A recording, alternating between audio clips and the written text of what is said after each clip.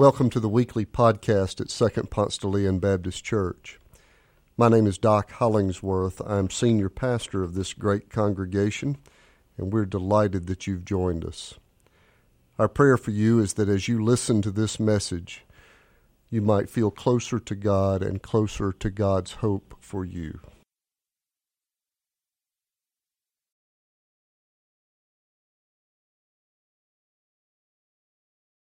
The scripture today is from James chapter 5, verses 13 through 20. Are any among you suffering? They should pray. Are any cheerful? They should sing songs of praise. Are any among you sick? They should call for the elders of the church and have them pray over them, anointing them with oil in the name of the Lord. The prayer of faith will save the sick, and the Lord will raise them up. And anyone who has committed sins will be forgiven. Therefore, confess your sins one to another and pray for one another, so that you may be healed. The prayer of the righteous is powerful and effective. Elijah was a human being like us, and he prayed fervently that it might not rain. And for 3 years and 6 months, it did not rain on the earth. Then he prayed again, and heaven gave rain, and the earth yielded its harvest. My brothers and sisters, if anyone among you wanders from the truth and is brought back by another, you should know that whoever brings back a sinner from wandering will save the sinner's soul from death and will cover a multitude of sins.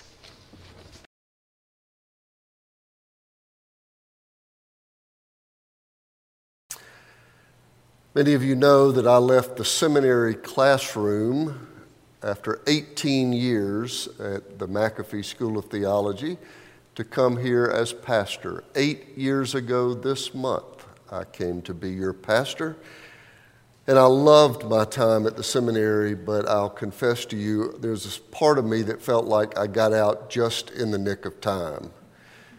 Because there was this ongoing debate going on around the faculty table about distance learning and online classes and even a totally distant seminary degree. And I wanted nothing to do with any of it.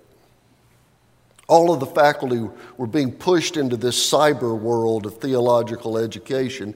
And even though I was one of the younger ones of faculty, hard to believe, but I was, even though I was a younger one on the faculty, I was one of the holdouts. I agreed that some classes would be good online: church history, Greek, an elective on the Gospel of John, but not my area. I taught practical ministries. I didn't think that ought to be online, and certainly not pastoral care. Who wants their daughter to grow up in a church whose pastor learned pastoral care on the internet? Well, today, Mercer Seminary offers a full master's degree online, which means I got out just in time. I escaped to the church, the purity of church ministry, where we didn't have to ask questions and have debates about online and virtual and hybrid. And yeah, the joke's on me, isn't it? So today I want to bring you inside my struggle about the future of the church and technology, but also inside the larger church debate about our inevitably hybrid future. You see, the question that's been kind of stirring and gnawing for a while for me is, how do we, Second Ponce de Leon Baptist Church, live out an incarnational ministry in a flat-screen world? Well, I keep my toe in the water at the School of Theology. I still supervise a couple of doctoral students. It's a way for me to kind of keep up on what's going on in scholarship, but it's also a way for me to invest still in people who are being formed for congregational life. And so one of the two students I'm supervising right now has a clever angle in his project. You see, he's making the case that the Apostle Paul was our first model for a ministry of distance learning. And so he's saying that we might find an encouragement even for all of our cyber chaos and our e-ministry by looking at the life of Paul. His paper highlights that Paul's ministry was not in person, not face-to-face. Paul scribbling away in a jail cell, and then his words made impact in a distant congregation. It's pretty clever. Well, as you might guess, he's younger than I am. I'm continuing to try to learn from younger colleagues who still look at me like I'm one of the guys on the Progressive Insurance commercial who turned into his parents. But I also know they're right. The church has got to find ways to redeem the technology, expand the reach of the gospel. These same debates were alive in the infancy of TV and radio. How do we use the available technology to expand the impact of our ministry beyond 2715 Peachtree Road? We can't pretend this isn't happening, that everything's just going back to normal. We can't put our head in the sand. But here's the other part of the tension. The ministry of Jesus was a ministry of presence and breath and eye contact and touch. Most of the ministry of Jesus included him putting his hands on someone. There's no social distancing in the ministry of Jesus. Nearly every time he healed, he touched. Jesus stretched out his hand and touched him, saying, I am willing, be cleansed. And immediately his leprosy was cleansed. Jesus took him aside from the crowd by himself and put his fingers in his ears, and after spitting, he touched his tongue with the saliva. Then he touched their eyes, saying, it shall be done to you according to your faith. Jesus took the little children in his arms and began blessing them, laying his hands on them. There's been much recent conversation and attention given to the damage done by inappropriate touch. The Me Too movement has been at the center of a long overdue cultural conversation. And we are right to participate in any intervention, any education, any strike against the evils of inappropriate touch. But it's also worth noting that appropriate touch is identified with healing. I don't think it's incidental that Jesus touches people in the act of healing. So what are we to do? Our primary scripture for today, Anne-Marie read earlier, is from the book of James, a book of just straightforward advice to the Christian community. James is kind of a manual of sorts, instructions on how to build a community that's unlike the world. If Christ's followers are the called out ones, the peculiar people, what does it look like day to day just in the practice of it? What do you do when somebody's suffering? What do you do if he or she is cheerful? How do we treat the sick? How do we handle our sins? How do we handle the sins of other people? Just practical advice. Let's look at part of this passage more closely, and we'll see that it looks a lot like the ministry of Jesus. Are any among you suffering? They should pray. Are any cheerful? They should sing songs of praise. Are any among you sick? They should call for the elders of the church. Have them pray over them, anointing them with oil in the name of the Lord. The prayer of the faith will save the sick, and the Lord will raise them up. And anyone who has committed sins will be forgiven. Therefore, confess your sins to one another and pray for one another so that you may be healed. Here's the messy, in each other's business, not socially distanced part of this package. We're not just urged to pray for each other at a distance, not just at Wednesday night church. And by the way, that would have been what would have been expected in this passage in its time. Remember, the Jewish culture, part of the heritage of the first Christian church, sick people are unclean.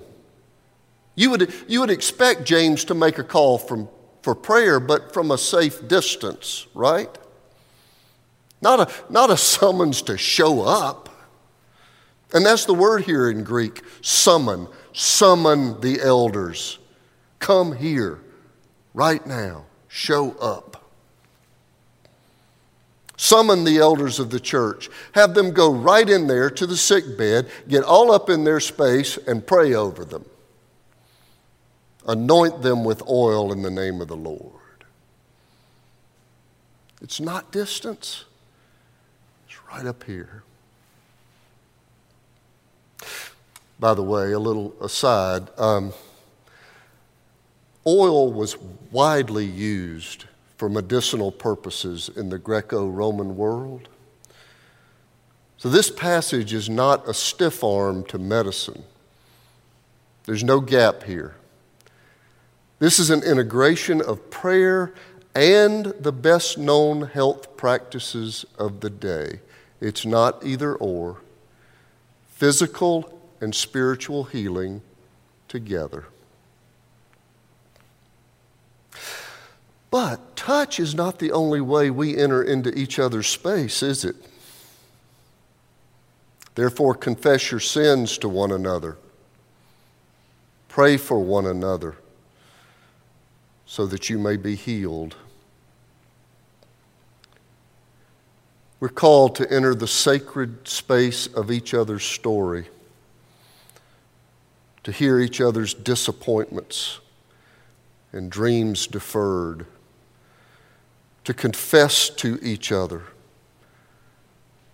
to hold each other accountable to God-inspired dreams, to risk the vulnerability of the soul that is so central to us being tied together in community. This is even harder, isn't it? We're not nearly as reluctant to request prayer for our upcoming bladder surgery, but to hold each other's sin, to let someone see my betrayal, to pray with me for strength to live in the light after I have confessed to them the chapters I have written in darkness.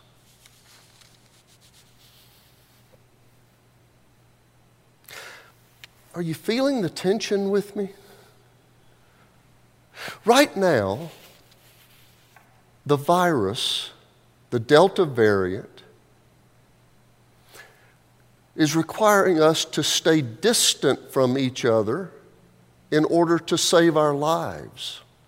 Our mask and our social distancing are saving us right now because for now, touch is putting us in danger. And yet we know that touch is also what saves us. It's incarnation. It's community. Praying over the sick, singing songs of praise with the cheerful, anointing and confessing. These are the high-touch practices of community that heals us. Well, I mentioned earlier that James is a book that's just straightforward, a kind of practical manual of living in community. So I'm going to borrow from his style for just a moment and say a practical word about where I think this tension might be taking us. The implications for this congregation that meets at the corner of Peachtree and East Wesley. First of all, my hat is off to the Apostle Paul, whose ministry was primarily one of distance. We're going to learn from this model. We're going to continue to grow in understanding about how to be a ministry of reach. We've already invested in technology. We've got digital cameras all over the place for worship. We've invested in equipment for hybrid Sunday school to take place. Wednesday night is going to start back soon in person, but it will be both and. It's going to be live and on Zoom. We're going to continue to expand this ministry. We've been tracking it, and did you know that for everybody in this room right now, there are nearly 2 other people watching this online? I've gotten emails and notes from many people joining us who are having meaningful worship experiences and can't be in this room. So our challenge in this new digital world is how to think of that congregation as our congregation, not a secondary group, but one of us. How do we include the larger remote congregation in the mission and witness and community of Second Ponce? Let me tell you a change I've already had to make.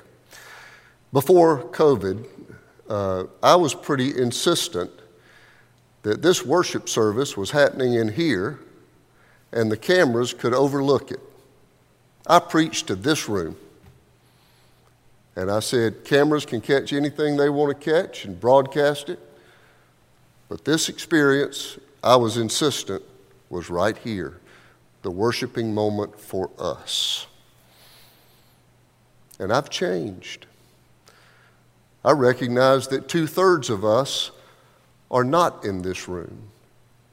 And now, even as I make eye contact around to you all, I'm also looking up there, trying to acknowledge that everybody is included, everybody is a part of this experience. We still got work to do. I still don't fully understand how we're going to bring a larger worshiping community into other parts of what it means to be a church. We've got to still stay with each other asking that question. But another place where we have work to do is moving back toward one another in community. For 1.5 years, we've been told that nearness is a danger. 6 feet apart, social distance. And it's right.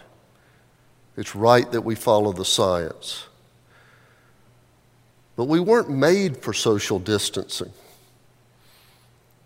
When the pandemic wanes and closeness is no longer a threat, we're going to have to reclaim the patterns of intimacy that are appropriate to community. And if we do it right, it will offer healing. I think I've told this story before. But years ago, I was serving a church as interim pastor. I'd been there a couple of months maybe, and I was standing at the door, greeting people as they were leaving, shaking hands, making small talk. An older woman of the church, a widow, hugged me at the door like she always did. She took a step or two and turned back around and said, "I hope you don't mind that I hug you every Sunday." And I said, "Of course not." She said, "You see, if I don't get a hug on Sunday, I don't get a hug all week. Church is my only source of hugs." I'm not overstating for effect. The closeness of community heals us. James said, "The power of faith will save the sick. The Lord will raise them up. And anyone who has committed sins will be forgiven. Therefore, confess your sins to one another and pray for one another so that you may be healed."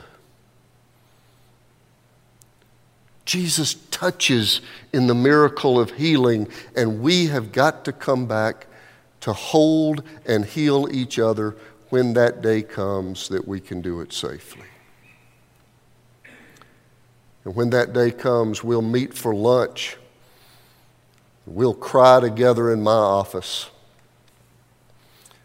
And we'll bake cakes and deliver them in person. And we'll keep each other's children, take each other to doctor's appointments, and yell at each other and then forgive.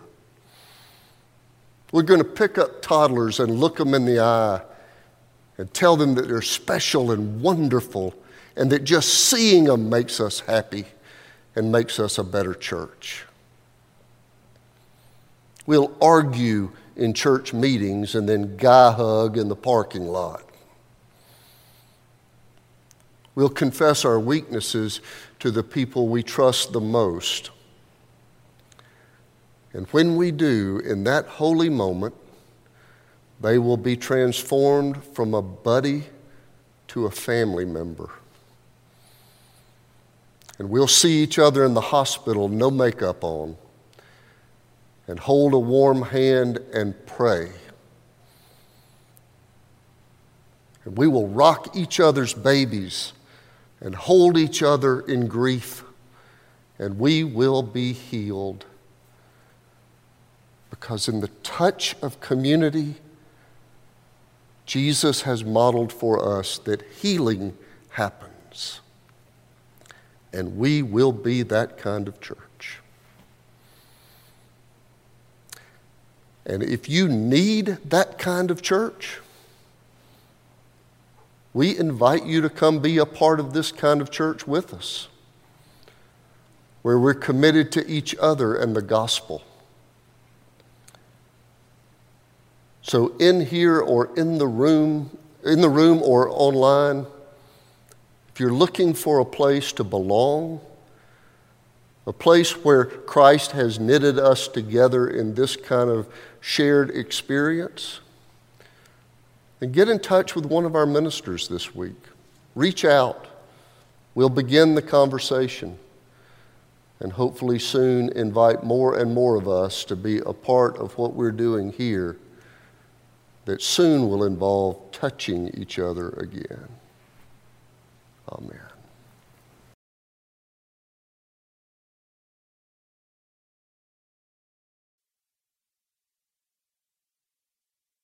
Thanks for joining us. If you live in the Atlanta area or visiting Atlanta, come and worship with us in person on Sundays at Second Ponce de Leon Baptist Church.